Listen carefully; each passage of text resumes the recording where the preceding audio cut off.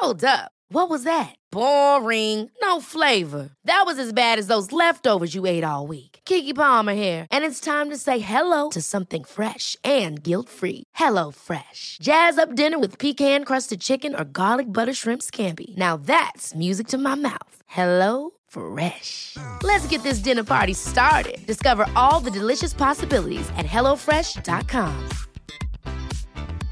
I'm Sandra, and I'm just the professional your small business was looking for. But you didn't hire me because you didn't use LinkedIn Jobs. LinkedIn has professionals you can't find anywhere else, including those who aren't actively looking for a new job, but might be open to the perfect role, like me.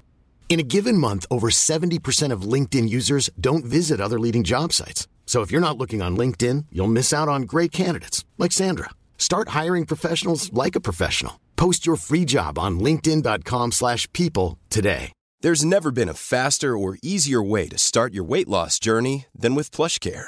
PlushCare accepts most insurance plans and gives you online access to board-certified physicians who can prescribe FDA-approved weight loss medications like Wegovy and Zepbound for those who qualify. Take charge of your health and speak with a board-certified physician about a weight loss plan that's right for you. Get started today at plushcare.com/weightloss. That's plushcare.com/weightloss. plushcare.com/weightloss. Hej och varmt välkomna till ännu ett avsnitt av Lyckopodden säsong 3. Jag som är programledare heter Agnes Sjöström och presenterar podden i samarbete med hypnotication.com. I dagens avsnitt gästar filosofiprofessorn Erik Angner oss. Han är, förutom expert inom filosofiska frågor, även nationalekonom och har forskat mycket efter frågan How should people live? I podden berättar Erik varför lyckoforskning fick honom att flytta tillbaka till Sverige efter många år i USA. Hur ekonomi påverkar människans lyckotillstånd. Samt tips och tricks på hur han gör för att bli lycklig. Välkommen till ett superavsnitt av Lyckopodden säsong 3. Hej och välkommen till Lyckopodden, Erik Angner. Hej Agnes, vad roligt att vara här. Hej, vad kul att du ville komma hit, Erik. Nej, det är helt på min sida. Hur mår du idag? Bra. Det är lite risigt väder ute så här veckorna innan jul, lite efter Lucia, men inombords är det solsemester. Nu får vi här och prata med er. Ja, vad härligt. Kul att ha dig här. Jag vet ju att du är professor i filosofi på Stockholms universitet. Har skrivit 2 böcker och även publicerat en herrans massa olika vetenskapliga artiklar i olika tidskrifter har jag sett. Jag har haft svårt att hålla mig till ett ämne, ska jag känna. Ja, det är så. Jag förstår det. Jag kunde läsa mig till faktiskt att du är ju då som sagt professor i filosofi, men också väldigt duktig inom ekonomi, psykologi och medicin. Jag har hållit på med lite olika saker. Det var inte meningen riktigt. Jag började med filosofi, mest av brist på intresse för andra saker. Och sen har jag seglat omkring lite på olika institutioner, olika institut och sådär. Vad spännande! Ja. Men hur kommer det sig att du blev just intresserad av filosofi?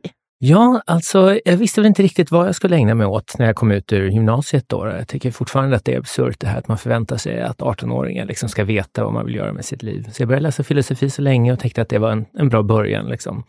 Sen läste jag lite sociologi och lite matematik och lite religionshistoria och lite franska och lite det ena och det andra och sådär. Men sen kom jag tillbaka till filosofin och relationen till nationalekonomi framförallt. Så jag var intresserad av frågor i gränslandet mellan de här 2 ämnena. Så vad är välfärd, vad är välbefinnande, vad är rationalitet, hur fattar människor beslut, när blir det bra, när blir det inte bra, vad kan vi göra för att saker och ting ska bli bättre. Och det är det där gränslandet där som jag har hållit mig nästan hela min karriär egentligen. Ja, gud vad spännande.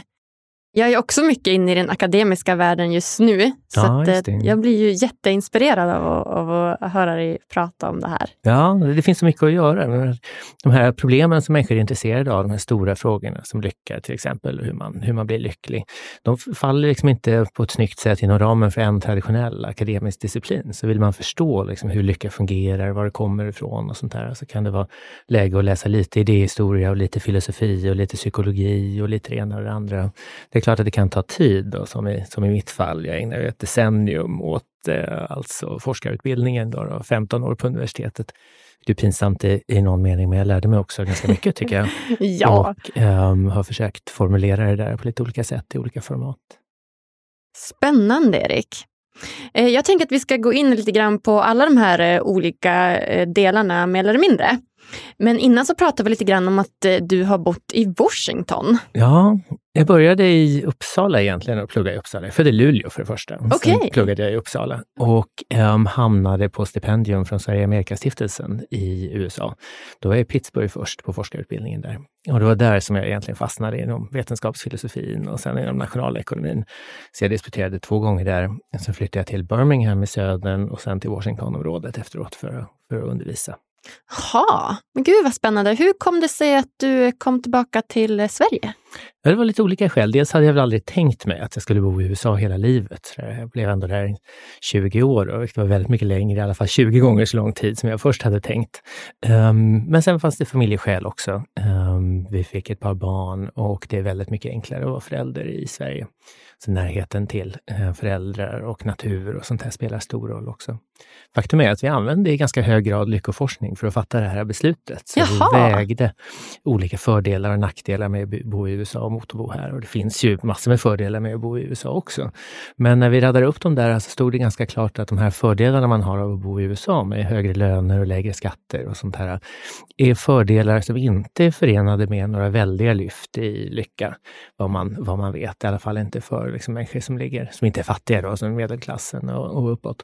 Men det som vi har i Sverige, så här korta avstånd och fungerande kommunikationer och infrastruktur och korta resor och möjlighet att cykla och sånt där. Sånt spelar roll.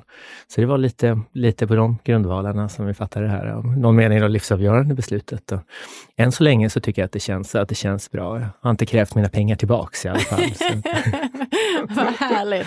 Ja, det är intressant ändå för att jag får ofta frågan så här, om man håller på med lycka, om man faktiskt blir lyckligare av att läsa och studera lycka och lyckoforskning. Och det är inte så att man blir superlycklig bara för att man sätter igång med det här. Man kan ju säkert vara enormt olycklig också fast att man är lyckoforskare.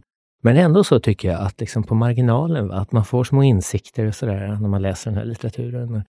Man får liksom inte bara insikter utan man får små funderingar och små förslag på saker man kan göra. Som en kurs man kan lägga om lite grann i sitt eget liv och sådär. Nu pratar jag inte om de här radikala förändringar som att gå i kloster eller liksom bli munk eller något sånt här. Utan såna här små saker som att promenera till jobbet istället för att ta bussen eller någonting i den stilen. Och jag tycker nog att om man gör flera såna här insatser som forskningen har pekat på då, som är effektiva så upplever man en skillnad. Sen kanske det är liksom en slags placeboeffekt, men i så fall så får det väl vara gott så. Ja, men det är väl lika bra det i så fall. Ja, visst. Vad spännande. Har du några sådana här små grejer som du gör dagligen för att känna dig lite mer lycklig? Ja, det här med att promenera alltså och cykla, det gör jag hela tiden. I ett tidigare liv så åkte jag bil överallt och det tyckte jag var döden. Alltså det är verkligen hemskt. Jag vet inte riktigt vad det är med det där, men när man åker bil och sitter i bilkö så sitter man ju fast. Alltså man kan ju inte ta sig någonstans. Medan när man cyklar så kan man ofta hålla farten uppe men långsamt liksom, medan man glider upp mot rödljuset och sådär. Så det är bättre för att tänka tycker jag, när man cyklar. Man får upp pulsen lite, man får möjlighet att fundera lite på saker som man ska göra på jobbet. Det ger som en slags avbrott mellan hemlivet och arbetslivet, det här att cykla till jobbet på morgonen. Och sen på vägen hem så ger det en möjlighet att lägga saker och ting till handlingarna som man har funderat på jobbet och börja förbereda sig på vad man ska laga till middag och sånt där. Jag tycker att det här med att cykla, alltså det är världens lyft. Ja, men jag håller med. Det är som någon typ frihetskänsla att få cykla överallt. Det är superhärligt. Ja. Och sen har jag turen att jobba på Frescati ute i nationalstadsparken. Och universitetet ligger där inbäddad i skog och fält och åkrar. Och det är ju kossor och får och hägrar och grejer på vägen till jobbet, vilket är väldigt charmigt. Ja, det är väldigt vackert där borta. Ja, och det är ju också liksom bevisat och effektivt för att höja den kognitiva förmågan och affektläget. Det här med att vandra i naturen. Okej, så att bara av att vandra i naturen så gör det att man blir lite lyckligare? Ja, det finns tydliga mätbara effekter på det här. Alltså, man får bättre minne och man får bättre kognitiv förmåga, man får bättre humör av att gå även på en kort 20 minuters promenad. Okay. Men det är ganska enkelt egentligen. 20 minuter kan ju de flesta, tror jag, ändå ta åt sig under dagen på väg hem från jobbet eller på morgonen innan frukost eller någonting. Det går liksom att karva ut 20 minuter för en kort promenad. Men även en sån kort stund, sån liten insats kan ha stora effekter för ens mentala förmåga och humör och så vidare. Det är fascinerande, men något som ändå som neurovetenskapen har visat med ganska stor tydlighet. Okej, det är ju jättespännande. Så liksom så enkelt att bara ta sig ut i naturen 20 minuter om dagen och att det kan få sådana positiva effekter. Visst. Sen tycker jag det med statuskonsumtion också är en stor grej. Jag känner också som alla andra så här, behov av att ha den senaste telefonen och liksom en ny dator och nya grejer och snygga nya kläder och sådär. Nu kan jag inte alltid lägga band på den där impulsen och jag försöker inte heller. Men ofta så när man känner att man behöver någon ny tröja eller någonting så behöver man ju faktiskt inte det. Och vad forskningen pekar på är att den här lyxkonsumtionen då har ganska obetydlig effekt för ens egen lycka, utom i vissa fall. Då får man anpassa sig till det här nya och man behövde inte en ny tröja i alla fall. Liksom, då spelar det ingen större roll och sådär. Och sen har den här lyxkonsumtionen då framförallt negativa effekter på andra ibland. Så man köper en ny bil liksom, så är man nöjd att man har en bil som är snyggare än grannen. Sådär. Men grannen då kanske är jättesur över att du plötsligt har en bil som är snyggare än hans. Liksom. Och då håller man på sådär och tävlar med varandra och det är en slags upprustning då kan man ju säga som man är med i, som inte lämnar någon liksom lyckligare än de var från början, men som drar en massa pengar och sånt här. Jag förstår.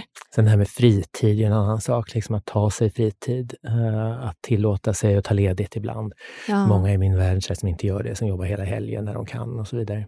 Nu är det lättare om man har barn då, för barn tvingar en ju att fokusera på saker som är annat än själva jobbet. Men även om man bara är intresserad av att skriva en bok till exempel, eller en konstruktiv, kreativ verksamhet, så är det ändå så att det verkar värdefullt att ta en paus och gå på museum eller gå på konsert eller umgås med kompisar eller fika så där hela dagen. Det är inte så dumt. Ja, det är ju jättespännande. Så att det är nästan att man får planera in fritid i livet. Ja, men precis. I synnerhet den sortens personlighet, de här som hela tiden har någonting på gång, som hela tiden är på väg någonstans. Alltså, de tenderar kanske att inte tänka på det här behovet av att varva ner. Men det är ändå jätteviktigt för stressnivåerna och annat att man gör det. Nu är ju stress positivt och för många människor så är det ju liksom en källa till glädje det här, att det händer grejer och att liksom saker och ting rör på sig och så vidare. Men det är ändå viktigt att man ibland stannar upp och funderar på vart man är på väg och så här. Nu förvånar det ju inte dig då, eftersom jag sitter här och är filosof, att jag tycker att man ibland ska liksom stanna upp och fundera på vadan och varthän och sånt där. Men jag tror uppriktigt att det är viktigt att göra det ändå. Ja, nej, men jag kan inget annat än att hålla med. Gud vad spännande. Jag tänker att vi hoppar tillbaka lite grann till det här med filosofin då, som vi pratade om. Ja, visst. Och jag vet ju att det finns ju många olika typer av filosofiska teorier.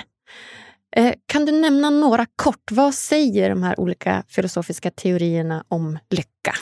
Alltså den filosofiska litteraturen om lycka är ju jättestor. Så ofta så brukar man säga så här att den västerländska filosofin liksom definieras av en fråga som Sokrates ställde. Som går så här, alltså hur ska man leva? Hur ska man leva sitt liv? Den centrala frågan för Sokrates och en central fråga på många sätt för hela den västerländska filosofin då under 2500 år. Och den där frågan kan man förstå på lite olika sätt. Så ett sätt att förstå den är i termer av vad som är moraliskt riktigt. Hur ska man bete sig för att vara moralisk gentemot andra människor och kanske andra djur och så vidare.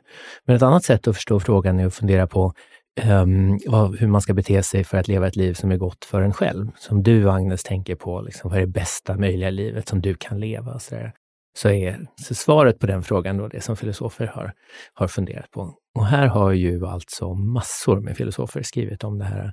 Och det är intressant tycker jag, för att vi som är akademiker då på filosofiska institutioner läser den här litteraturen och vi undervisar den i väldigt hög mån. Men insikterna har ändå inte spridit sig.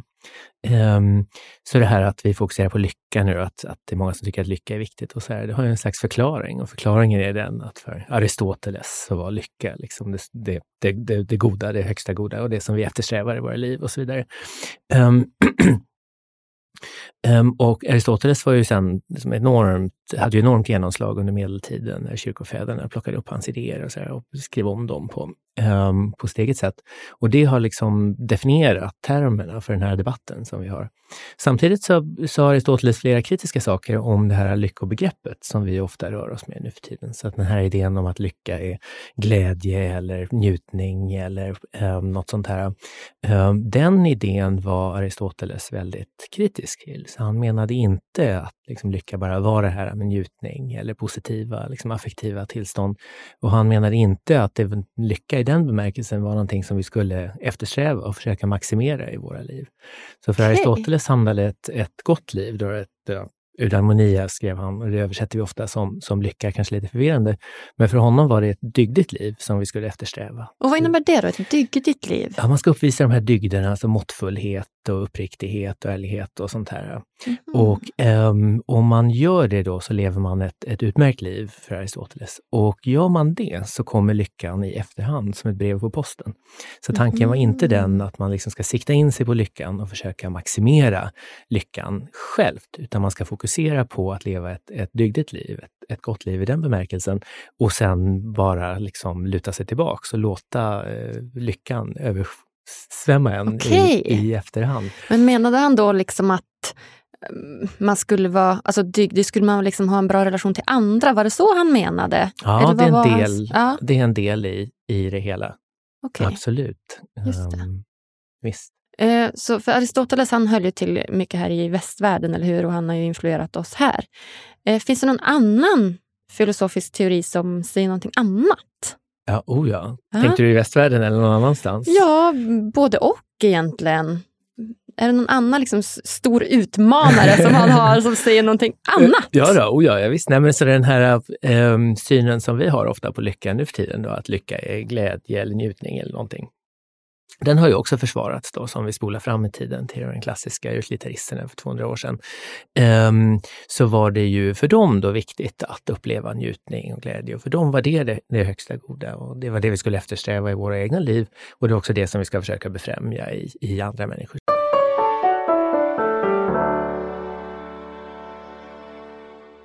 Vill du stärka din självkänsla, sova gott och må bättre? Då borde du testa vägledd självhypnos. Det enda du behöver göra är att lyssna, slappna av och följa instruktionerna. Gå in på hypnotication.com och hitta dina favoriter idag. Ange koden LYCKA för 15% rabatt på hela köpet.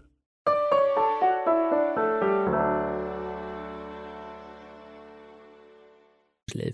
Och den idén har sedan haft enormt genomslag nu nyligen då, inom den positiva psykologin, där i alla fall en del av de som skriver om lycka och glädje och så nu skriver att Jeremy Bentham hade rätt. Han var en av de här stora klassiska utilitaristerna, och det är Benthams principer som vi ska försöka implementera. Alltså Richard Layard finns en ekonom på London School of Economics som har hävdat med väldig emfas liksom att det här stämmer.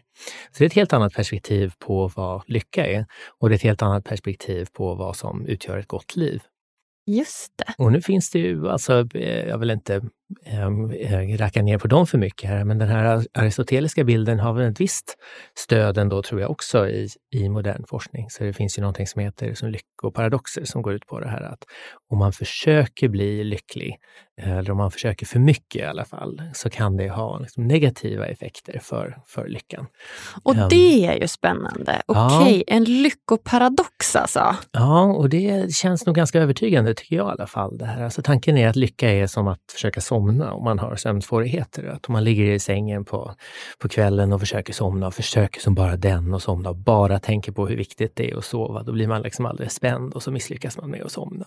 Så knepet att somna om man har sömnsvårigheter är att försöka tänka på något helt annat. Så räkna får eller något sånt här kanske. Eller tänka på något vackert eller räkna baklänges på något främmande språk eller något sånt här. Och då kanske man lyckas somna om man har tur då. Ja, tanken med lycka är lite liknande. Att om man verkligen vill bli lycklig själv så ska man inte sikta för mycket på det där med sin egen lycka.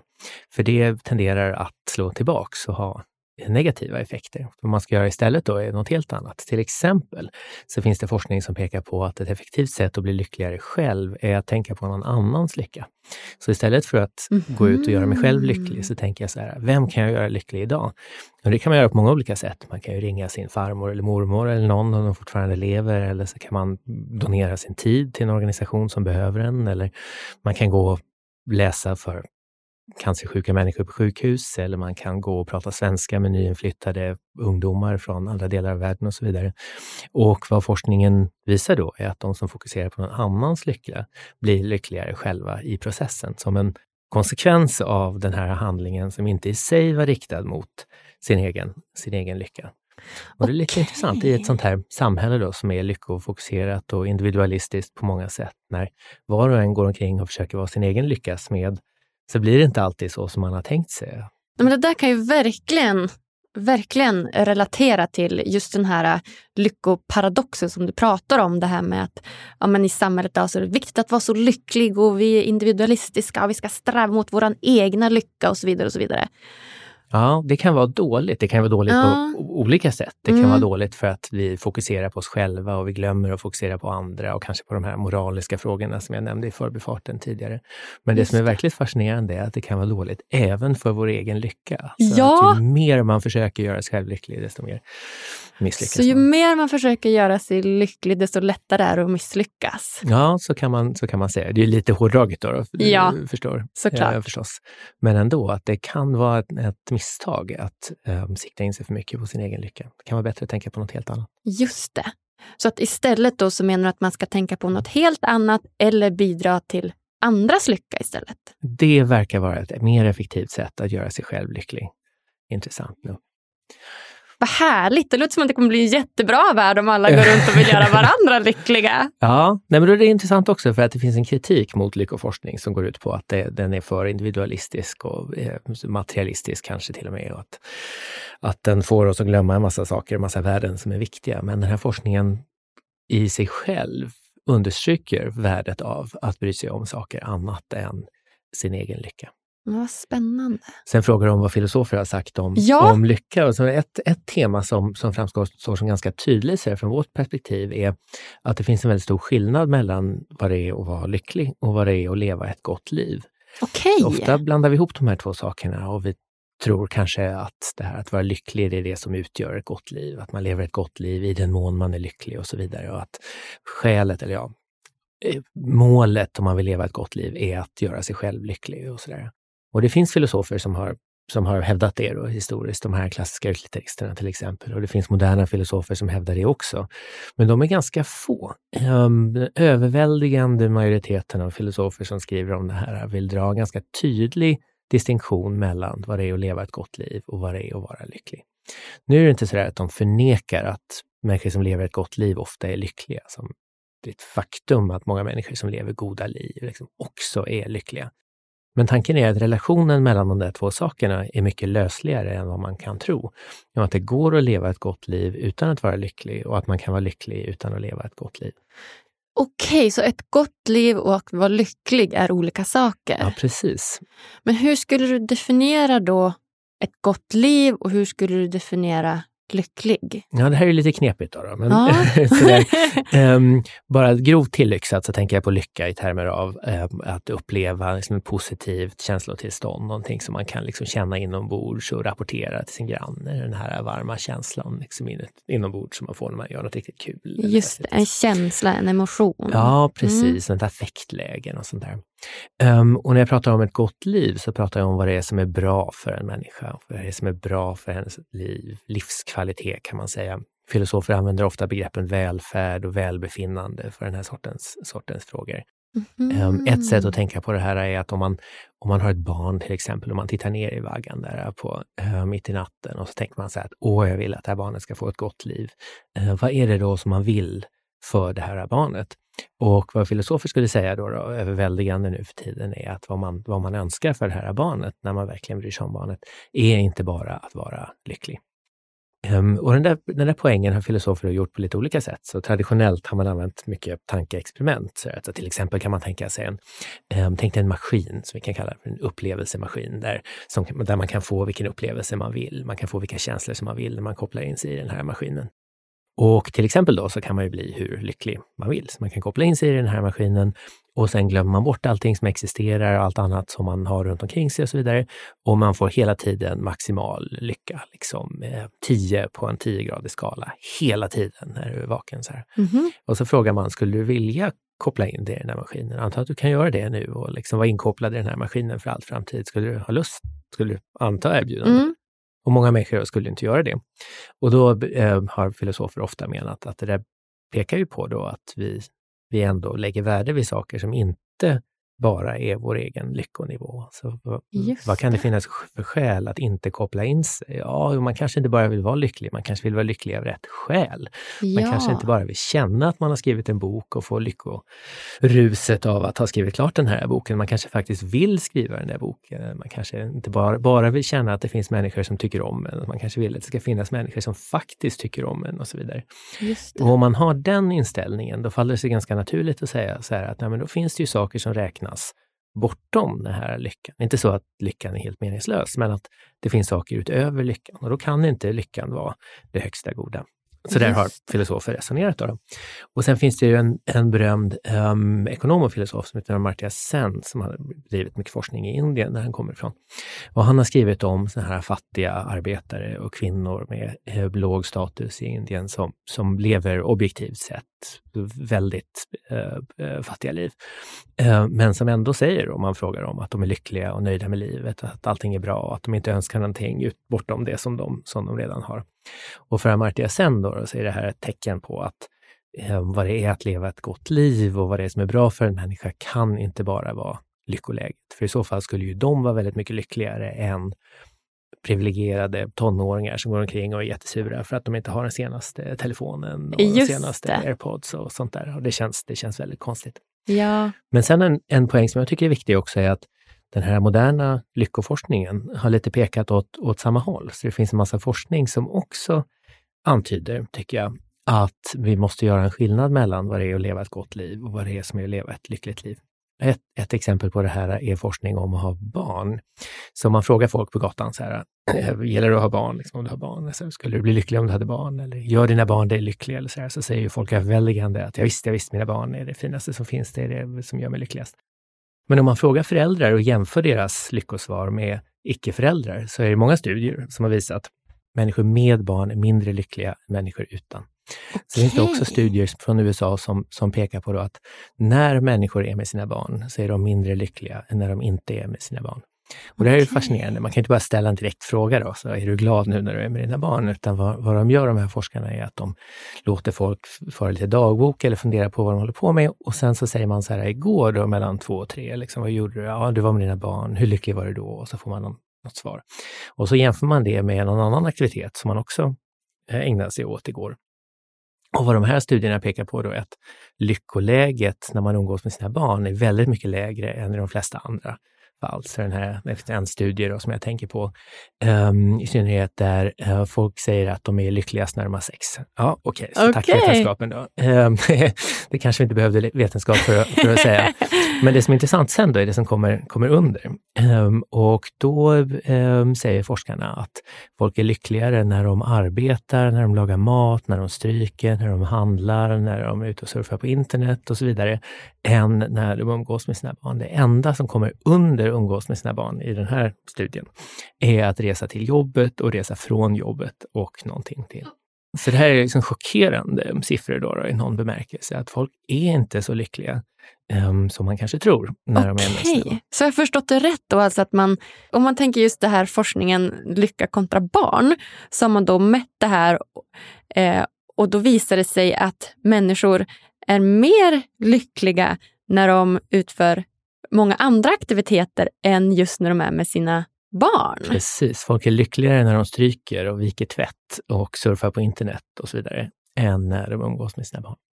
Nu ska jag säga med en gång då att många av de här studierna är ju inte representativa, många är relativt små. Okay. Det finns stora variationer från ett land till ett annat, och det är förstås precis som man skulle förvänta sig, att det spelar roll liksom hur mycket socialt stöd man har, om det finns tillgång till förskolor och grejer spelar förstås roll, om man har mamma- och pappaledighet tillgängligt och så vidare. Allt det här spelar självklart roll, så man ska inte dra för höga växlar på de här resultaten. Nej. Men det är ändå så att det är förvånande att människor med barn är så pass mycket mindre lyckliga än människor utan. Det skulle man inte tro kanske. Så anta nu att det är sant då att det som den här forskningen säger, vad ska vi säga om människors liv? Jo, om man har den här bilden då om att ett gott liv är ett lyckligt liv och tvärtom, då blir man ju tvungen att säga så här att människor med barn lever sämre liv än människor utan. Ja, kan det vara så verkligen? Ja, just det. Nej.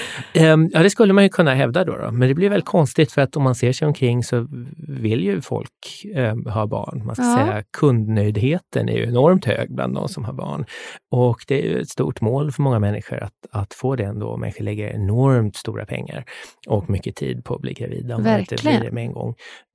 Så det känns väldigt konstigt då att säga att nej, men de har fel allihopa. Liksom, att få barn skulle göra ditt liv sämre. Liksom.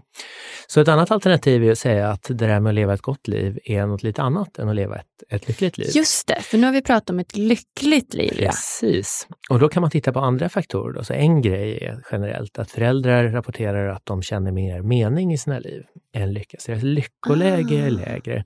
Men i många studier då så säger de att de känner att de lever ett meningsfullt liv. Och det där med mening, det kan ju spela roll liksom bortom om man är lycklig eller inte. Och sen det här att folk faktiskt vill ha barn, även människor som vet vad det innebär att ha barn, så långa sömnlösa nätter, veckor av kräksjuka när man trodde att man skulle åka till solen och sånt där. Även när man tänker klart och tydligt på de här konsekvenserna och man vet vad det innebär att ha barn, så vill ju folk fortfarande ha det. Och då finns det många filosofer att det är just den där viljan som spelar roll i sammanhanget leva ett gott liv. Att det är preferensen för att ha barn. Det faktum att folk vill ha barn när de tänker klart och tydligt och är nyktra och välinformerade och så här. Det är det som spelar roll utifrån perspektivet. Vad betyder det att leva ett gott liv? Så det finns ett helt annat perspektiv också som har lite samma slutsats då, som går tillbaka till Aristoteles i någon mening, där man säger så här att vad det är att leva ett gott liv är att ha ett antal positiva värden. Det finns ett antal saker man kan tänka sig som en slags metaforisk lista med värden som spelar roll. Ett gott liv alltså, då har man olika... Ja, då har man ett antal olika ingredienser på samma sätt som en god bulle har liksom. Ja, mjöl och salt och jäst och sådär. Och vad är de där ingredienserna då? Jo, men då har folk lite olika idéer självklart, men ofta så säger man så här, alltså, hälsa spelar ju roll. Att det, oavsett om man är frisk eller inte, oavsett om man bryr sig om att vara frisk eller inte, så spelar det roll från det här perspektivet om man har hälsan eller inte. Och det här att realisera sin potential, att utveckla sina förmågor, att få ha vänskap kan man också räknas ofta med på den här listan. Men sen det här med att partnerskap och bilda familj och att vara del i ett större sammanhang, att bilda organisationer och kanske städer då var för Aristoteles väldigt viktigt. Och det är det för många människor nu också, alltså det här att vara del i ett sammanhang och så vidare. Och då kan man säga det att man lever ett gott liv i den mån man har de här ingredienserna, de här sakerna som gör objektivt att ett liv är bättre. Oberoende av huruvida man faktiskt vill ha de där sakerna och oberoende av hur man känner när man får de där sakerna. Och från det perspektivet då så är det väl lätt att säga att barn gör livet bättre. För att det är en del av, det är en ingrediens i ett gott liv oavsett vad du tycker liksom, eller mannen och kvinnan på gatan här tycker. Så du förstår, så här finns i alla fall två liksom olika strategier då för att hävda den här slutsatsen att ett gott liv inte är ett lyckligt liv. Vad spännande, precis som man kan liksom se det från olika vinklar helt enkelt. Visst, och det finns olika begrepp som man kanske trodde var en och densamma. Så... Ja, så man egentligen skulle kunna dela upp just ordet lycka i att vara lycklig, mer emotionellt och att ha ett meningsfullt liv, alltså ett gott liv, och att det är någon typ av mening bakom då de här känslorna. Ja, så när vi vardagsdags pratar om lycka så blandar vi ofta ihop de här två sakerna. Ibland pratar vi om det här positiva lyckotillståndet, det här glädjeruset som man känner liksom. Just det. Får sin första öl liksom efter en lång vecka och så här. Och det finns ju ingen anledning att förkasta liksom. Det tycker jag själv är jättegott också. Men, så det är en sak vi kanske menar. Men sen finns det en annan sak som vi kanske menar också. Och det är det här med att leva ett liv som är gott för personen som lever det. Och det är, alltså, begreppsmässigt är det en helt annan sak. Sen kan det ju, så de här sakerna kan ju sammanfalla. Alltså många människor som lever ett gott liv kan också leva lyckliga liv. Men rent begreppsmässigt är det två olika saker. Och det finns tillfällen då när det är viktigt att hålla isär dem. Som det här fallet med barn. Med barn, ja. Det var ett väldigt bra exempel. Ja. Det gläder mig att du säger det. Tack för det. Det var väldigt lätt att förstå. Vill du ha ett exempel till? Ja, gärna. Jag har ett exempel till. Det finns hälsa. Ja. Det finns forskning på hälsa. Jag har gjort några studier av det här slaget själv tillsammans med kollegor på medicinsidan. Och vad många studier visar är att om man frågar människor så här, är du är du frisk? Känner du dig frisk? Och om man sen frågar då, är du lycklig? Så hittar man en väldigt stark korrelation mellan de här två svaren. Så folk som säger att de är friska säger i snitt att de är lyckligare än de som säger att de inte är friska. Just det. Och det är precis vad man skulle förvänta sig. Det där brukar kallas för ett subjektivt hälsomått. När man frågar människor rent subjektivt, liksom, hur känner du att du mår? Och subjektivt är liksom deras åsikter. Ja, precis. Det är individens egen uppfattning om huruvida hon är frisk eller sjuk. Det är ett subjektivt mått i den bemärkelsen. Men så kan man också använda vad de brukar kalla för objektiva mått. Nu hänger ingenting på det här själva namnet här. Man brukar säga så här, om man frågar en läkare till exempel, eller en sjuksköterska, och ber dem gradera människans hälsoläge, då brukar man kalla det för ett objektivt mått. Och vad vi gjorde i några av de här studierna som jag var inblandad i var att vi frågade människor om de har fått vissa diagnoser. Och så vi gav dem en lista på 12 olika diagnoser, inklusive rätt allvarliga saker som hjärt- och kärlsjukdom och cancer och så vidare. Och sen bad vi dem då svara ja eller nej på de här 12 frågorna. Och så la vi ihop antalet diagnoser som varje individ hade. Då fick man en skala från 0 till 12 då ungefär. Där 0 är jag har inte fått några av de här diagnoserna, och där 12 är jag har alla 12. Okay. Och i den här studien då, som många andra studier, så hittar vi inget samband alls mellan det här objektiva hälsomåttet och lyckomåtten. Okej. Vilket också är lite märkligt, för man föreställer sig att hälsa är liksom en av de viktigaste faktorerna för att leva ett gott liv. Och om man mäter hälsa på det här sättet så verkar det inte som det finns något samband alls mellan att leva ett gott liv då, och hälsa. Vilket också är väldigt märkligt. Det känns inte riktigt. Ja. Subjektivt hälsomått och subjektivt lyckomått, de samvarierar. Just det. Så de som säger att de är friska säger också ofta att de är lyckliga. Att de är lyckliga, just det. Det märkliga uppstår när man tittar på de här objektiva måtten då. När man räknar diagnoser till exempel, då finns det nästan ingen korrelation alls mellan hälsomåttet och lyckomåttet. Så då kan man vara jättesjuk och ändå känna sig lycklig? Precis. Okej. Så det är lite förvånande, för man skulle förvänta sig en ganska stark relation mellan det där. Nu finns det lite olika förklaringar till det här. Men så en vanlig förklaring är att man anpassar sig till många sjukdomar. Alltså inte alla, så det finns undantag, precis som i fallet med barn då. Så ska man inte dra liksom för höga växlar på ett litet antal studier. Men generellt då så är tanken i alla fall att man anpassar sig till många sjukdomar. Att det är hemskt att få en diagnos, det är hemskt att få nya symptom, det är hemskt att få lära sig att nu kommer jag vara tvungen att leva med prostatacancer till exempel. Men sen visar det sig då att många människor med prostatacancer lever fullgoda liv med sjukdomen och kan leva så länge att de dör av något annat istället. Och då behöver inte den sjukdomen ha så stor effekt på en människas lyckoläge. Det här är ofta förvånande för moderna människor man berättar det här på cocktailkalas eller så här, så ser folk ofta chockade ut. Ja. Men en som inte hade blivit förvånad var Adam Smith, alltså nationalekonomins fader. För han skrev om det här. Han skrev om en man som som blir av med ett ben. Och som först då, skriver Smith, gråter som ett barn och tänker sig så här att hans liv aldrig kommer att bli normalt igen. Och nu är det slut liksom. Nu kommer han aldrig att bli lycklig igen.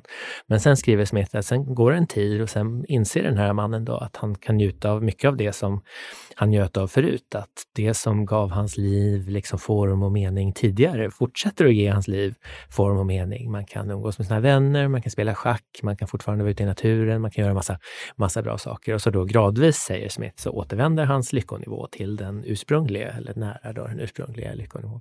Och någonting sånt här verkar den här moderna forskningen ha påvisat också då, att man anpassar sig förvånansvärt snabbt till förvånansvärt många sjukdomar. Och på ett sätt kanske det är positivt då.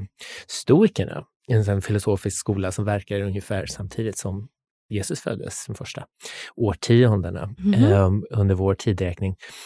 De skrev det, Seneca hette han jag tänker på. Han skrev det att den här förmågan att anpassa sig till saker och ting är gudarnas största gåva till mänskligheten. För att om vi alltid led så mycket som vi lider först när någonting händer, skrev Seneca, så skulle vi aldrig klara oss. Då skulle vi bara gå omkring och lida hela tiden.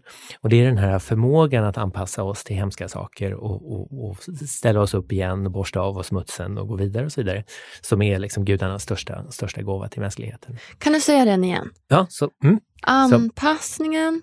Så man anpassar sig förvånansvärt snabbt till det som alla de här Seneca, Smith och de här moderna forskningen då pekar på, att man anpassar sig till många negativa saker som händer. Så att anpassningen Människans anpassning är den största gåvan till mänskligheten. Ja, precis. Det är gudarnas största gåva till mänskligheten. Det är vår förmåga att anpassa oss. Det var ju jättebra. Ja, det är intressant. Och det är, förr eller senare så är det så här. Allra flesta människorna upplever ju något slags trauma vid något tillfälle i sina liv. Det kanske händer tidigare då, eller så händer det senare. Men man blir ju tvungen att hantera frågor om liv och död och allvarlig sjukdom och så psykisk ohälsa och så vidare. Det kommer ju att påverka oss alla som är väldigt hög sannolikhet. Och vad Seneca pekade på då var att den här förmågan att ta till oss det här, att anpassa oss och gå vidare är det som gör att vi överhuvudtaget klarar av att navigera den här världen. Och det är inte så dumt. Det är en intressant tanke tycker jag.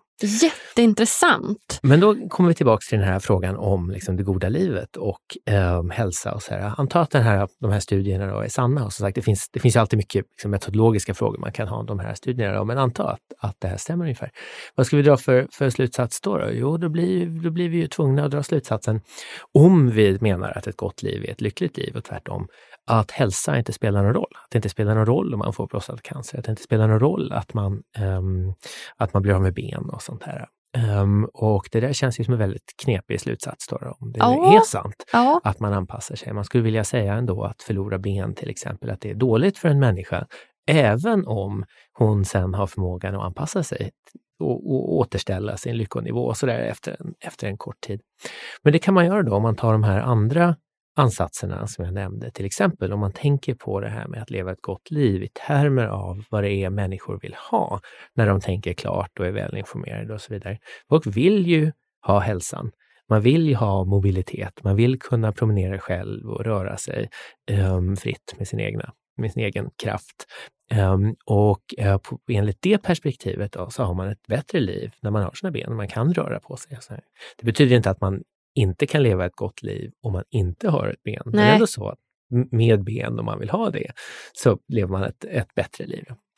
Och det här andra perspektivet, det som man associerar med Aristoteles som säger att det finns ett antal ingredienser i ett gott liv. En sån här objektiv lista på bra saker, liksom bra grejer. Om hälsa är en av de här sakerna på listan som nästan alla då filosofer som tänker så här säger, då är det ju väldigt lätt att säga det, att ha hälsan, liksom att inte ha cancer och ha sina ben och kunna promenera om man vill och så vidare. Det är bra för en människa oavsett om hon sen anpassar sig i termer av sin lyckonivå och lyckonivån återställs till det ursprungliga. Så nu, jag sitter inte här och argumenterar för en speciell filosofisk tes, men jag vill understryka lite att det är skillnad på det här begreppet lycka och å ena sidan och det här begreppet att leva ett gott liv och det andra. Det är två olika saker. Man kan vara lycklig utan att leva ett gott liv och tvärtom. Och det finns filosofiska teorier som förklarar hur det kan vara så. Antingen är det här med preferenserna som spelar roll, med de begär vi har, de saker vi vill uppnå och så vidare när vi tänker klart och tydligt och rationellt och är välinformerade och så vidare. Eller så är det här med att det finns ett antal saker som gör livet bra för en människa. Och lycka kanske är en av dem, men det är i alla fall inte hela historien. Och hälsa kan vara en annan, och det här med partnerskap och ha barn och så vidare kan också vara en. Ja, men gud vad spännande. Det var ett väldigt intressant perspektiv på det. Att liksom det finns någon typ av lyckonivå som jag kopplar mer till något som kan gå upp och ner, någon typ av emotionell lycka. Och så just den här bakomliggande meningen, eller vad man vill också. Så att det här jag vill ha, och som olika preferenserna med barn eller god hälsa eller och så vidare. Och så vidare. Visst. Nu vill jag inte sitta här och vara språkpolis. Jag vill inte tala om för dig, Agnes, eller någon annan hur du ska använda ordet. Nej. Men jag bara säga det finns två olika begrepp här som man ibland blandar ihop. Det här är ett lyckligt liv i termer av liksom hur man upplever sig värld och hur man känner sig och så å ena sidan. Och sen det här med hur man lever ett gott liv, som ett liv som är bra för en människa. Men det är nog jättebra att ändå göra det tydligt att, så här, att lycklig är ett begrepp och ett gott liv ett annat begrepp. Och då kan det bli lättare att förstå också för andra att så här, ja, men ett lyckligt liv det är det här och ett gott liv är det här. Eller lycka och ett gott liv. Så att man visst, de kan sammanfalla men de gör inte nödvändigtvis det. Okej, och om vi tänker så då, hur gör man för att få de här att sammanfalla eller balansera? Alltså vad det var det bästa av båda? Utmärkt fråga. Jo, men alltså, en grej om vi kommer tillbaka till det vi pratade om tidigare, att inte fokusera på sin egen lycka. Det antyder ju att man kan ju äta tårtan och ha den kvar alltså. Man kan sitta på 2 stolar samtidigt och så vidare. Ja. För att om man fokuserar på någon annans lycka eller kanske någon annans hälsa, om man anstränger sig för att hjälpa människor med svåra sjukdomar eller människor med mental ohälsa eller nyanlända som vill anpassa sig till sitt nya liv i Sverige och så vidare, så kan man göra någonting positivt för deras liv. Man kan hjälpa dem att leva bättre liv, men man kan också förvänta sig i bästa fall att själv bli lyckligare i processen. Så att det verkar som det är möjligt i allra högsta grad för nästan alla, i vilket fall, att uppleva ett liv som är både lyckligt och gott för den som lever det. Det är liksom inte utommänskligt. Och det är inte så att man behöver enorma summor pengar till exempel för det här. Så tvärtom. När människor får väldigt mycket pengar, om man vinner en massa pengar på lotteriet eller så här, så gör ju folk en massa dumheter med dem där. Att de använder pengarna till saker och ting som inte har några positiva lyckoeffekter. Nu vill jag inte liksom kritisera konsumtion då generellt, men om man har en massa pengar och vill använda dem för att bli lyckligare, så är det ju ett misstag då att spendera dem på fel sätt. Och vad det här antyder är att man skulle kunna få mer lycka själv om man ger bort pengarna till någon annan till exempel, än om man köper nya sportbilar eller jättestora villor långt ut i förorten. Eller men spännande! Så att en bra grej för att få dem lycka och sammanfalla med ett gott liv, det är alltså då, kan vara då till exempel att ge lycka till någon annan eller försöka bidra till någon annans lycka. Precis, det är ju som en ganska tydlig slutsats av den här litteraturen. Sen spelar det roll också för att det finns ett politiskt perspektiv bakom det här. Alltså nu har vi ju då i 100 år ungefär ägnat oss åt att mäta BNP och såna här ekonomiska faktorer. Då. Alltså vi har nationalräkenskaper som lägger ihop värdet på alla varor och tjänster som produceras i Sverige, och så gör andra länder likadant. Och sen har vi haft ett ganska stort fokus på det här traditionellt. Det är ju positivt då, kan man säga, på många sätt att BNP går upp, för det betyder att det finns mer grejer att konsumera, det finns fler prylar vi kan dela ut, vi behöver inte bråka om liksom krympande tårta och sådär. Men å andra sidan så finns det ju en kritik mot det där då, som säger det att dels så tittar vi inte på miljön alls, det finns inget fokus på liksom, om miljön är bra eller dålig, och sen så missar vi ju mycket då av värde när vi bara tittar på varor och tjänster som säljs på en marknad. Och då har det kommit en motreaktion som nu redan är liksom flera decennier gammal, som säger det att vad vi borde ägna oss åt då, istället för att mäta produktion av varor och tjänster, är att mäta hur lyckliga människor är. Och då finns det ju flera länder som har föreslagit att man ska börja mäta något som de kallar för bruttonationallycka eller något sånt här, snarare än bruttonationalprodukt. Att man ska ta ett representativt urval av befolkningen varje år eller varje månad eller någonting och fråga dem hur lyckliga de är. Och sen då istället för att försöka maximera BNP och maximera den ekonomiska produktionen, så ska vi försöka maximera det här allmänna lyckoläget. Så Bhutan tog steg i den här riktningen väldigt tidigt, och andra länder har rört sig i den riktningen också. Och nu finns det ju då stora organisationer, kommersiella organisationer och överstatliga organisationer som samlar in lyckodata på det här viset. Så att det är i allra högsta grad möjligt att överge BNP-måttet som målet för liksom ekonomisk politik. Alltså det finns mycket då kritiskt, man kan säga legitimt, om det här BNP-måttet. Men då säger folk att vi ska försöka maximera det här lyckomåttet istället. Och det är ju då i allra högsta grad tveksamt från det här filosofiska perspektivet som vi har pratat om. Det här att ett lyckligt liv är inte nödvändigtvis ett gott liv. Jag menar, jag tänkte, hur skulle det se ut om man tar till sig de här slutsatserna från forskningen då och försöker implementera dem politiskt? Vad ska man göra? Ska man avskaffa barnbidrag och alltihopa för att försöka se till mamma- och pappaledighet så folk inte skaffar sig barn liksom, för då blir de lyckligare, då får de ett bättre liv. Eller ska vi avskaffa förskolan, alltså folk får betala sin egen barnomsorg så de inser liksom vad det kostar, så de kanske inte skaffar sig så många barn och så här. Det känns ju väldigt tveksamt. Ja. Och sen det här med hälsoläget då, ska vi sluta bry oss om liksom skador i trafiken till exempel då, med hänvisning till att trafikskadade människor är lika lyckliga som andra människor, om det nu är sant att de är det. Det känns ju också väldigt, väldigt tokigt. Och det är just precis för att det här begreppet om vad det är att leva ett gott liv är annat. Det är ett annat begrepp än det här begreppet om vad det är att vara lycklig. Så vad jag försöker säga här är inte att vi ska ignorera lyckoläget, att det inte spelar någon som helst roll alls. Men vad jag försöker säga är att ett ensidigt fokus på att maximera lyckan vore nog lika galet som ett ensidigt fokus på att maximera ekonomisk produktion av varor och tjänster. Jättespännande. Jag tänker att vi ska snart gå vidare på den ekonomiska biten. Men jag är först lite nyfiken här på det här med lycka som vi pratar om, det här med att vara lycklig och att leva ett gott liv. När blev egentligen människan medveten, om man tänker rent evolutionärt, om lycka och välmående och ett gott liv? Alltså det där är en jättesvår fråga att besvara. Vad jag kan säga med viss säkerhet då är att de här frågorna har ju varit centrala så länge som vi har filosofiska texter som är tillgängliga nu. Just det. Så inte så att alla texterna har överlevt, men vi har ju texter liksom från hela västerlandets historia tillbaks till de gamla grekerna. Det här var ju stora frågor liksom under medeltiden, det var stora frågor under renässansen och det är ju fortfarande då stora frågor. Hela 1900-talet var det stora frågor här med lycka. Lyckoforskningen för övrigt är ju 100 år gammal ungefär, den har funnits sedan 1920-talet i alla fall. Och det betyder ju att forskare har ansett att det här är viktigt nog att studera vetenskapligt i bokstavligen 100 år. Så att det här ger ju vid handen, alltså det antyder ju ändå att i alla fall i västvärlden under hela den tid som vi har liksom rika texter tillgängliga så har människor brytt sig om det här på ett centralt sätt. Babylonierna lämnar ju en del texter bakom sig också och nu vet jag inte riktigt om de pratar om lycka, det kanske de gör.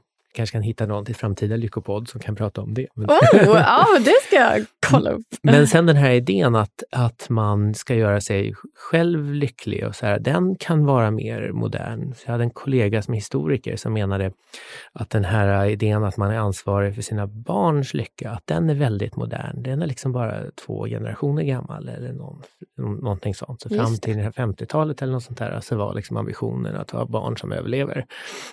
Och huruvida barnen var lyckliga eller inte, det kan man ju bry sig om. Det var liksom barnens problem. Den här idén att man är ansvarig för inte bara att hålla sina barn vid liv utan att se till så de blir lyckliga. Det är en väldigt, väldigt modern företeelse.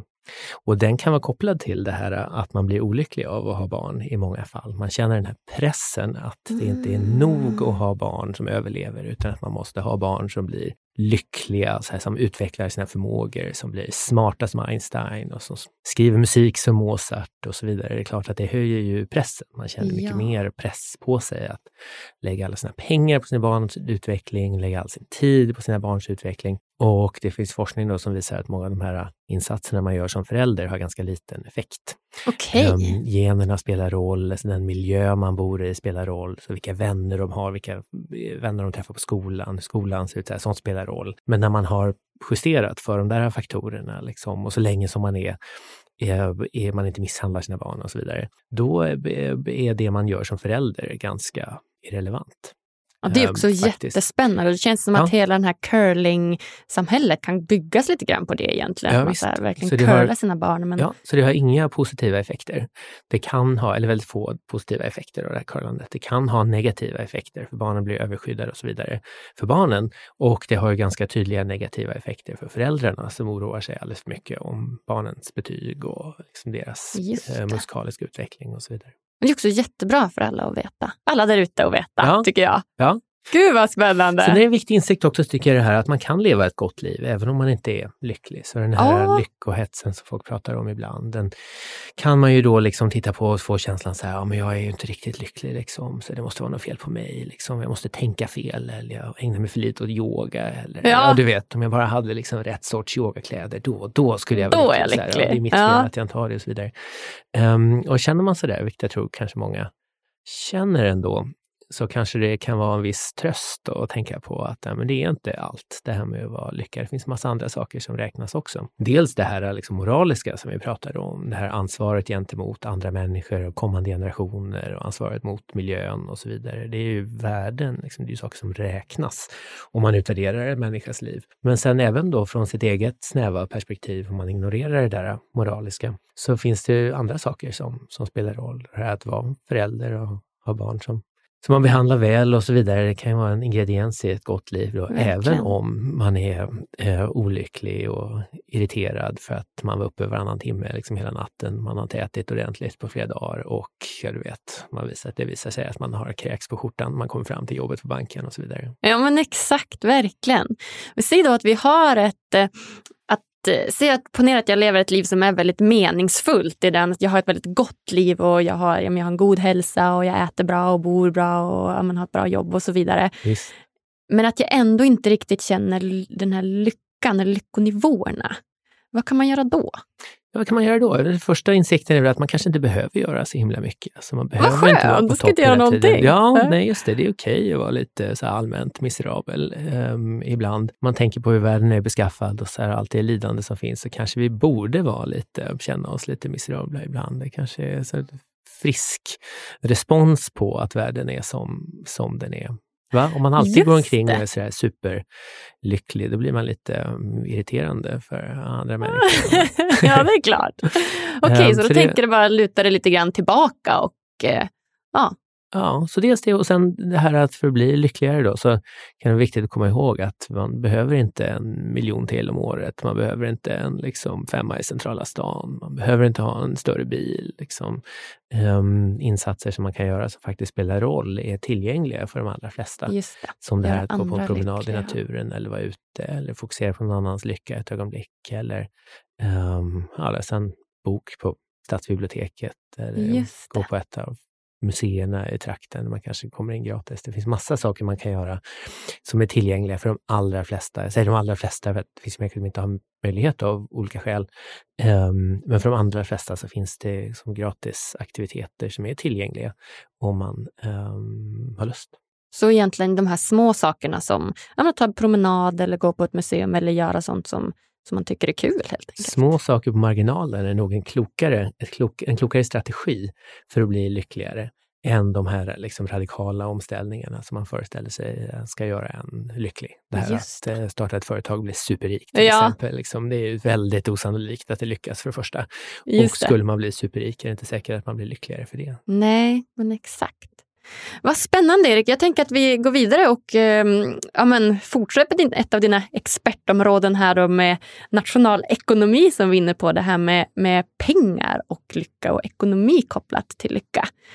Vad säger du? Finns det något samband mellan ekonomi och lycka?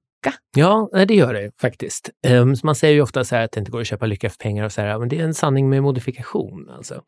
Så alla studier på det här under 100 år har pekat på att det spelar roll med pengar om man är fattig.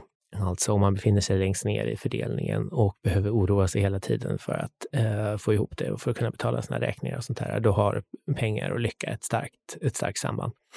Där de lärde tvistar, det har att göra med vad som händer högre upp i skalan. Så om man är sådär stadig medelklass eller uppåt, finns det några positiva effekter av pengar då? Ja, i vissa studier har man inte kunnat hitta någon positiv relation över den här brytpunkten då. Men så finns det andra studier som moderna ekonomer har gjort med mycket större urval där man hittar en liten positiv effekt. Och nu är det ju här från ett ekonomiskt perspektiv är det här egentligen vad man ska föreställa sig. Så ekonomer pratar ju om det här med minskande marginalnytta. Det här är tanken att när man får en liten mängd av någonting så får man väldigt mycket glädje eller nytta av den där grejen. Då. Men så ju mer man har av det där, desto mindre glädje får man av den sista. Okay. Så om du får en persika och äta här till mellanmål så kanske du gillar persikor, kanske du tycker det är positivt. Men får du 2, då börjar du redan bli trött på persikor. Och får du 12 så är det ganska ointressant. Och får du 1000, då börjar det bli ett problem med alla de här persikorna. Och det är den här tanken att marginalnyttan minskar. Så den sista persikan har mycket större värde för dig i början än i slutet. Och då skulle man ju förvänta sig att samma sak gäller med marginallyckan av pengar. Att om man har lite pengar och man får en peng till, gör det ganska stor skillnad. Så om du inte har ätit någonting på hela dagen och du får en 10 som du kan köpa en banan för, då är den där bananen värd väldigt mycket för dig. Men om du redan har en massa pengar och du får en 10 till på kontot av något skäl, då kanske det inte har någon lyckoeffekt alls, eller väldigt liten positiv lyckoeffekt. Det är det man skulle förvänta sig teoretiskt. Och det är väl ungefär det tror jag, som man har uppfattat. Och vad det här betyder då är att om man är fattig så spelar det väl stor roll med pengar. Så har man möjlighet att tjäna mer pengar när man är fattig, så det finns ju alla skäl att göra det då. Det finns anledning att göra politiska insatser för att se till så att människor inte behöver lida den här värsta fattigdomen. Men sen när man kommer upp en bit så kan det försöket att skaffa sig mera lycka kosta mer än det smakar. Så ekonomer pratar om alternativkostnader. Det är det som man ger upp när man gör ett visst val. Så om du står inför valet mellan två olika saker, jag vet inte vad det kan vara. Liksom. Vad funderar du på just nu, Agnes? Vad står du för? Inför beslut. Vi ska se om jag ska köpa den här fina nyårsklänningen eller inte kanske. Ja, just det. Så klänning eller något annat. Om du inte köper klänningen, vad köper du då? Ja, om jag inte köper klänningen då köper jag en fina skor kanske. Ja, just det. Okej. Så om du köper klänningen då så kanske du inte har pengar att köpa skorna och tvärtom. Precis. Och då är skorna liksom alternativkostnaden till att köpa klänningen. Eller om du funderar på olika karriärer sådär, och du tänker på om du ska bli nationalekonom eller psykolog. Då är ju alternativkostnaden det som du väljer bort. Så när du väljer att läsa ett program i psykologi så kan du inte samtidigt då läsa ett program i nationalekonomi. Det är alternativkostnaden. Och vad som händer här med lyckan och pengar är att när folk anstränger sig lite till för att få lite mera pengar så är lyckoeffekterna av den där sista kronan ganska låg. Men det man ger upp för att få den där kronan kan vara ganska mycket. Så till exempel om man har möjlighet att jobba övertid till exempel för att tjäna mera pengar. Då kan man få lite mera pengar och då kan man få lite mera lycka då av de där pengarna. Men samtidigt så ger man upp något annat och det är det man skulle ägna sig åt om man inte arbetade övertid. Och vad kan det vara? Man kanske skulle sova några timmar till, eller man kanske skulle gå på ett konstmuseum i närheten, eller man kanske skulle umgås med en kompis, gå och fika någonstans. Och det där kan ha väldigt mycket högre lyckoeffekter. Så även om mera pengar leder till mera lycka så ska vi inte dra slutsatsen att det alltid är bättre att tjäna mera pengar. För alternativkostnaden kan vara väldigt mycket högre än det som vi får. Hänger du med? Jag förstår, okej. Det kan vara så att man kan köpa lycka för pengarna. Forskningen pekar på det. Men effekterna är ganska små och alternativkostnaden är ofta hög. Just det. Så då får man någonstans väga då den här alternativkostnaden med de pengarna man tjänar. Och ibland kan det vara så att det kanske är mer värt att umgås med en vän än att tjäna de här extra pengarna. Exakt. Just det. Så ska man tänka rationellt då. Nu kan vi ju anta då för enkelhets skull att det bara är lyckan som du bryr dig om. Ska du tänka rationellt så ska du tänka på vad du kan få, liksom hur mycket lycka du kan få av den där sista kronan, den där sista timmen du jobbar övertid på din psykologmottagning eller någonting. Gentemot hur mycket lycka du skulle få av det där andra som du skulle göra istället. Och sömn till exempel, om du sover för lite så kan ju en timme sömn göra underverk. Alltså. Eller fika med en god vän i en timme kan ju vara liksom upplyftande på alla möjliga sätt. Och om lyckoeffekterna av det är högre än lyckoeffekterna av de där pengarna, då är det ju ett misstag alltså att försöka tjäna mera pengar. Men kan man säga att det finns någon sån gräns då? Vart går gränsen från att säga att man är väldigt, väldigt fattig då till exempel och inte har råd att betala sin hyra till exempel? Då är ju pengar har ju väldigt mycket betydelse för lyckan. Finns det kan man säga att det finns någon gräns där på att så här, när går man från att pengar faktiskt ger lycka till att pengar kanske inte ger så mycket lycka? Forskare har försökt dra en sån här tydlig linje där man säger att under den här årsinkomsten så får man mer lycka för pengarna, över den här får man inte. Jag är lite tveksam till det där för att den här nyttokurvan är ju liksom böjd. Den böjer sig över till höger, så längst bort till vänster då är den väldigt kraftigt lutande och det speglar det här att marginalnyttan eller marginallyckan av den första kronan är väldigt hög. Det betyder att kurvan är snabbt stigande. Sen blir den gradvis flackare när man rör sig bort till höger och när man blir rikare och rikare. Och det finns liksom inte en punkt där den helt plötsligt blir oviktigt, den där sista kronan. Så jag tror att det finns ingen vetenskaplig grund för att säga att gränsen går här men inte där. Men sen informellt så tänker jag på att det är sådär när man inte behöver oroa sig längre. För många människor är ju en ständig källa till oro det här, hur man ska betala sina räkningar varje månad och så. Den här oro som ligger och gnager är ju väldigt negativt för lyckan, det är lätt att tänka sig. Just det. För andra så är det inte ett problem, man betalar sina räkningar och sen har man ändå pengar över. Och där någonstans så gissar jag att man ser en stor marginaleffekt. När man kommer över den punkten, då förväntar man sig att lyckoeffekterna ska vara ganska lacka. Just det.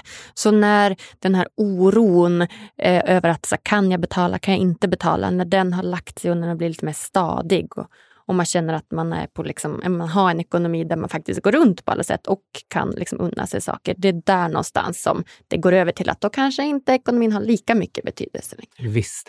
Och det finns en koppling där till det här vi pratade om tidigare med anpassning. Alltså att man anpassar sig till många saker som händer, inklusive ganska dramatiska förändringar som att få en diagnos med cancer eller något sånt där. Men en sak som gör att det är svårt att anpassa sig, det är om man upplever så ständiga problem. Om man har symptom som ständigt gör sig påminda och som ständigt gör det svårt att leva ett vanligt liv och göra de här vanliga sakerna som man vill göra för att leva ett gott liv, då kan det vara svårt. Då kan det vara svårt att anpassa sig. Och jag tänker lite så att när det här med pengar är någonting som man ständigt oroar sig för, då är det någonting som kan interferera med den här anpassningsprocessen. Till skillnad från där man inte hela tiden behöver oroa sig. Då kan man ägna sig åt något annat. Just det. Sen hittar man ju något annat då som människa oroar sig över. Såklart. Men det ingår ju liksom i mänskliga tillståndet. Ja, spännande Erik. Vi hade ju kunnat prata om det här hur länge som helst. Men vi behöver tyvärr börja avrunda. Jag förstår. Så att, jag tänker att vi går in på de sista frågorna här. Ja, visst. Och då är jag väldigt nyfiken på dig som person. Så vad är lycka för dig? Och vad gör dig lycklig, Erik? Jag tänker på lycka i termer av så här njutningstillstånd, eller så positiv affekt eller något sånt, den här varma känslan man får inombords när man känner att saker och ting går riktigt bra. Liksom. Och det bryr jag mig ju om som många andra. Jag gillar att umgås med mina vänner när jag kan. Jag gillar att vara ute i naturen när det går. Jag gillar att läsa böcker. Jag gillar att sitta still. Jag gillar att resa och sitta på tåg och titta ut genom fönstret och läsa bra böcker och dricka kaffe ur en termos och så vidare. Vad härligt. Uppskattar du de här små sakerna med livet? Jag försöker det. Man glömmer ju ofta bort då. Alltså det är ju i synnerhet om man lever ett hektiskt liv så är det mycket grejer på jobbet och barn hemma. Så det är lätt att fokusera på de här eländiga sakerna liksom, som hela tiden händer. Orosmoment, saker som inte har hänt än men som man oroar sig för. Liksom, nu går det kräksjuka på dagis igen. Liksom. Ska hela familjen få den här gången också? Liksom, den här julen också. Ja, du vet. Men jag tycker att den här forskningen och det här skrivandet som jag ägnat mig åt har gjort det lättare att uppfatta de här guldkanterna ändå. Liksom, se att här finns det ju grejer liksom, som är bra. Att vi i alla fall hyggligt friska just nu. Eller jag har en himla tur som bor i det här landet med fred och frihet och så vidare. Och vi bor i ett land där killar och tjejer kan välja sina egna karriärer i väldigt hög grad. Det finns möjligheter att studera för alla som har begåvningen och intresset och så vidare. Och på många sätt så har vi det ju oerhört bra i Sverige, alltså nästan alla. Ja men verkligen. Och jag tänker att det skulle man ju då kunna jämföra också det här med att det här med att ha ett gott liv är ju då, ska man säga, inom sådana här situationstecken väldigt enkelt i Sverige. Och det är kanske därför det blir någonstans att vi strävar mot någon typ av lyckohets, just den här känslan. Men om man jämför då med kanske något u-land där man kanske inte har hälsan liksom riktigt lika på plats som vi har här i Sverige, eller vi kanske inte har, men det kanske är hög dödlighet eller liknande, så blir det ju, får man ju väldigt bra perspektiv på det tycker jag, att vi faktiskt har det väldigt bra här. Visst, och vi pratar om det här politiska, alltså en slutsats i det här att ens egen lycka beror inte bara på saker som man gör själv. Man kan påverka på marginalen, men det finns mycket saker som man inte har den sortens kontroll över. Så det här med tillgång till ren natur till exempel, att gå på en promenad. I Stockholm, nästan hela Sverige, så kan man bara gå ut och promenera en bit någonstans, för det finns rena parker och ren natur och så vidare. Den är tillgänglig för vanliga människor. Det är ju ingenting som du och jag har åstadkommit som individer, utan det är en följd av politiska beslut att det är så här. Och en infrastruktur som fungerar, en trafik som är hyggligt säker där folk inte kör som galningar, som minimerar risken för skador och sånt här.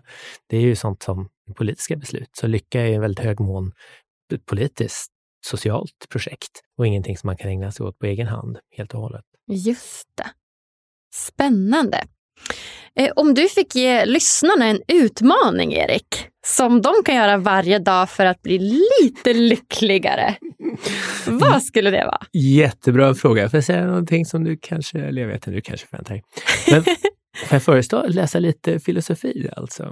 Det är bra. Det är jättespännande tycker jag att läsa de här stora filosoferna. Och det finns ju många att välja på. Alltså Aristoteles och Seneca och massa moderna tänkare. Blir man ju inte jättelycklig av att läsa allihopa alltså, men det finns enormt mycket spännande insikter i den här litteraturen. Den är tillgänglig helt gratis på stadsbiblioteken. Den är ofta inte utlånad. Nej, den är inte utlånad, exakt. Om du fick ge ett tips på 1 eller 2 filosofiska böcker som du tycker att man bör läsa, va? En författare som jag tycker är lysande är Seneca. Som jag nämnde tidigare. Han skrev brev, kortare texter som finns utgivna i bokformat. Det finns en som heter Om livets korthet till exempel, som är jättebra. Och livets korthet? Ja, just det. De handlar om såna här allmänmänskliga frågor från ett lyckoperspektiv faktiskt, ofta. Och skriver på väldigt tilltalande sätt och väldigt relevant faktiskt för vårt moderna liv, fast att så mycket har förändrats då, när han skrev det här för 2000 år sedan. Gud, vilket bra tips. Lycka till! Ja, lycka till dem! Och vem hade du velat ska gästa Lyckopodden om du fick välja en person som du hade velat lyssna på? Det här ekonomiska tycker jag är spännande. Det finns 2 nationalekonomer, Betsy Stevenson och Justin Wolfers, som är verksamma i Michigan i USA, som har jätteintressant forskning. Så det här som vi vet om hur pengar och lycka hänger ihop är mycket tack vare deras enormt noggranna forskning. Just det. Så de skulle jag rekommendera att du pratar med om du får en möjlighet. Vad träna på engelska nu så fall. Ja, Vad spännande, Erik. Det känns som att vi hade kunnat sitta här i flera timmar till och bara fortsätta våra prat om lycka och filosofi och lycka om ekonomi. Det var så trevligt, Agnes. Det var så roligt att vara här. Ja, men jättetrevligt. Du får ha det så bra, så hörs vi snart igen. Du med. Tack så mycket. Tack. Hejdå. Hejdå. Tusen hjärtligt tack alla ni som har lyssnat. Kom ihåg att prenumerera och ge oss tummen upp om du tyckte det här var lika bra som jag. Vi hörs på tisdag igen. Puss och kram!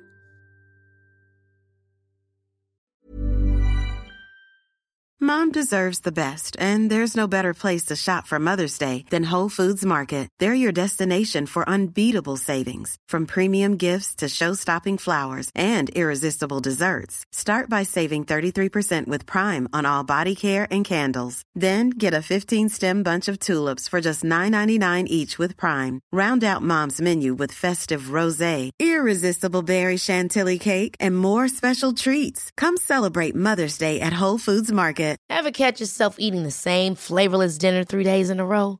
Dreaming of something better? Well, HelloFresh is your guilt-free dream come true, baby. It's me, Keke Palmer. Let's wake up those taste buds with hot, juicy pecan-crusted chicken or garlic butter shrimp scampi. Hello Fresh. Stop dreaming of all the delicious possibilities and dig in at HelloFresh.com. Let's get this dinner party started. Hi, I'm Daniel, founder of Pretty Litter. Did you know cats tend to hide symptoms of sickness and pain? I learned this the hard way after losing my cat, Gingy. So I created Pretty Litter, a health monitoring litter that helps detect early signs of illness by changing colors, saving you money and potentially your cat's life. Pretty Litter is veterinarian developed, and it's the easiest way to keep tabs on your fur baby's health right at home. Go to prettylitter.com and use code ACAST for 20% off your first order and a free cat toy. Terms and conditions apply. See site for details.